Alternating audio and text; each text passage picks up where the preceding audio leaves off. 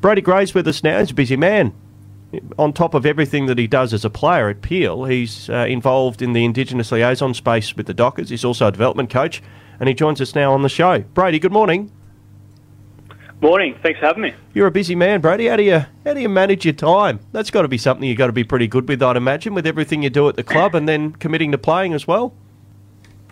Weeks are pretty busy, but it's sort of, I guess I'm fortunate that I am in a position to be able to do all the things that I'm able to do, and I'm sort of lucky that I guess the timeline's all aligned with obviously work during the day and then training at Peel overnight, and then the weekends sort of get freed up to play.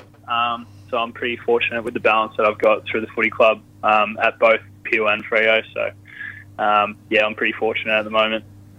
For people that some of our listeners might not understand that, what's your role at the Fremantle Dockers at the moment? Yeah, so I split my time. So I'm the Indigenous player liaison. So I work with our Indigenous players both in the men's and women's space, just as a sort of an extra support mechanism for those players. Work with them, obviously with their coaches, and sort of just assisting them in their off-field life balance, really. We've got 7 Indigenous players on the men's list and 1 on the W list at the moment. So I just work with them to make sure that, I guess, they're feeling settled at the club. The development coaching role, so I do that with our first to 40 midfielders on the Fremantle list. So just work with them to, I guess, assist their game and try and get them AFL ready. And then on a Tuesday and Thursday night, venture down to manager and just be a Peel player. I guess I'm lucky that a lot of the guys that I'm coaching and working with on a day-to-day basis are playing at Peel, so it sort of helps with that connection piece and I guess knowing what they're going through day-to-day and trying to, I guess, pass on my experience to help them grow. Brady, does it also, with the Indigenous side of things away from football, are you involved with that, or do you just give direction of where they can go for that sort of advice? It's obviously dependent. A lot of it we'll try and support within the club, working with their host families, supporting them, obviously with Indigenous rounds coming up, supporting them and their families in getting ticketing and making sure that, I guess, they don't feel overworked in this period. It's a pretty significant couple of weeks as an Indigenous player, as a lot of media commitments and still trying to perform on the weekend. So assisting them with that. We've got a big focus on building people here as well, so making sure that they do feel settled off-field by setting them up for post-career. As glum as that sounds, we do have to prepare these guys both while they're in the system, but also making sure that they're ready to move out of footy, hopefully in 10 years' time. But, yeah, sort of that process to help them be settled. I guess there's records to show that the more settled you are off-field, the better you perform. And obviously, yeah, as I said before, we're trying to build good people and great people within the community once they do finish at the club. And I reckon Fremantle do it as well as any in that Indigenous player liaison space. So you and the team should be immensely proud of what you're doing, Brady, and Fremantle as a whole as well. Peel, you're probably playing as well as I've seen you play as a club during home and away football. There were those 2 premierships in 16 and 17, which were outstanding. But do you feel like you spent a bit of time at Peel, either side of time in the AFL? Do you feel like this is as well as Peel have played? We're certainly in some good form. I think we spoke a few weeks ago around the depth that Rose and Joff have been able to build down there. Like, we've got guys that have stepped in that are ready to play league footy, whether that be through our Colts program or through the Peel Footy League. We've brought in, I think we had 7 local debutants over the first 5 weeks. They've been able to step in and be able to play a role for us. Even with that, we've got young guys at Freo that are really playing some good footy, trying to get themselves in the AFL team. And at the moment, we've sort of got a really good mix of Peel local players playing good footy and also Fremantle-listed players. And we're starting to show that on the field. I think we're 4-1. We had a blip against South Freo, but certainly the last 2 weeks against East Perth and Swannies, we've sort of got our game rolling, and we're confident that if we play 120 minutes of our footy, that we're going to compete with most teams in the waffle. And we've been able to show that over the first 5 weeks. But I guess we're aware that the waffle is such an even comp that, you know, we're sitting pretty at the moment, but we've got to bring our best footy every week, and that includes this week against West Coast. Now, you mentioned about the young Fremantle blokes. There's a few experienced blokes there. Someone like a Hamling and a Nathan Wilson. What sort of leadership are they bringing to the club, I would imagine, with their experience?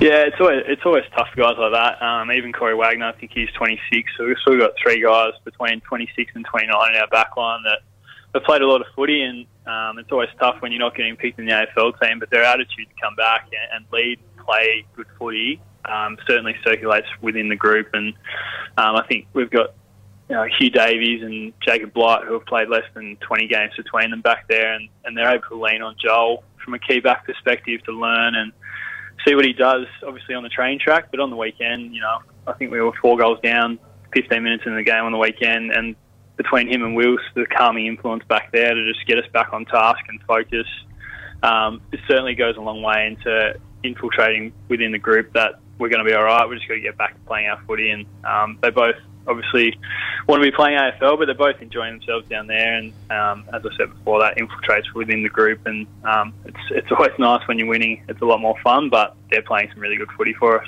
Brady Gray is with us, Fremantle Dockers development coach, Indigenous player liaison officer, and Peel Thunder midfielder. The Thunder play the Eagles in round 6 of the WAFL. It's a significant milestone game for the club, Brady. Game number 500 in the club's history, chasing a big triumph in this particular game, win number 500. But it's also the record equaling games record match for Ben Hancock. He joins Rory O'Brien on 139 matches, so that's a pretty significant milestone as well.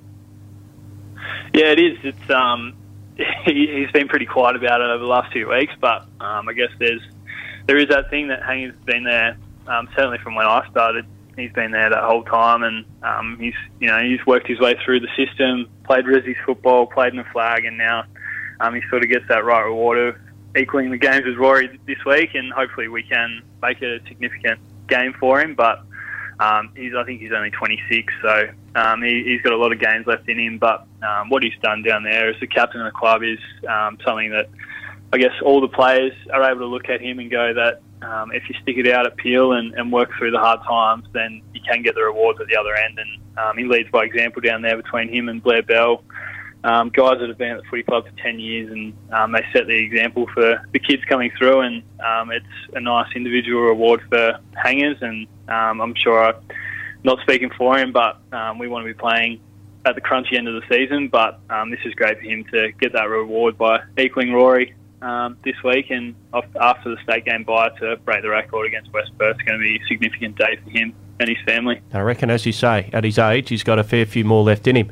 Just back to Wayne mentioned Joel Hamling. He snuck forward and kicked a goal. That's his first goal, I reckon, as a senior footballer. Hasn't kicked any in the AFL. It's his first goal in the Waffle. Was there a bit of carry-on after that one? Yeah, he snuck forward. I think he had a shot before that, a check side, and missed it, and then he kicked one that didn't make the distance, and then obviously he kicked the one at the end. But I was talking to him Monday. It was his first goal in 9 years, so wow. Pretty exciting for him. I think the way the matchups worked in the last quarter, we had one of our players went off and we were forward short, so there was an opportunity to get him forward and Benny Middleton to go back, and it was great for him to get forward and kick a goal. And I don't think he's too happy with his celebration, but all the boys were certainly aware that it was his first goal in a long time. What about your own footy, Brady? You missed a game. I think it was a concern with your knee in round 3, but you've come back pretty strongly. How have you seen your own form? Yeah, I'm happy with the way I'm going, sort of building.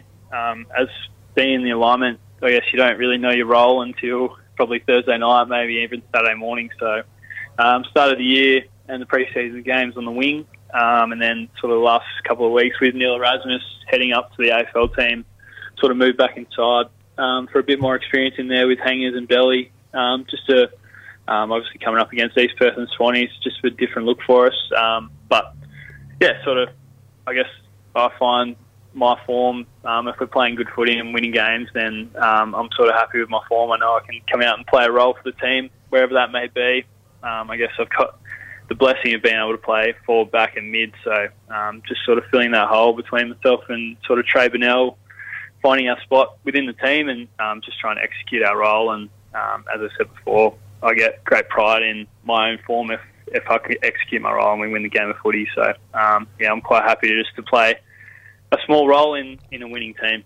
Now, Brady, if we go back 4 years, you were the marquee signing for the West Coast Eagles when they first entered the WAFL. Footy moves on and life moves on in many ways. Is there any sympathy for the Eagles' current plight and where they find themselves?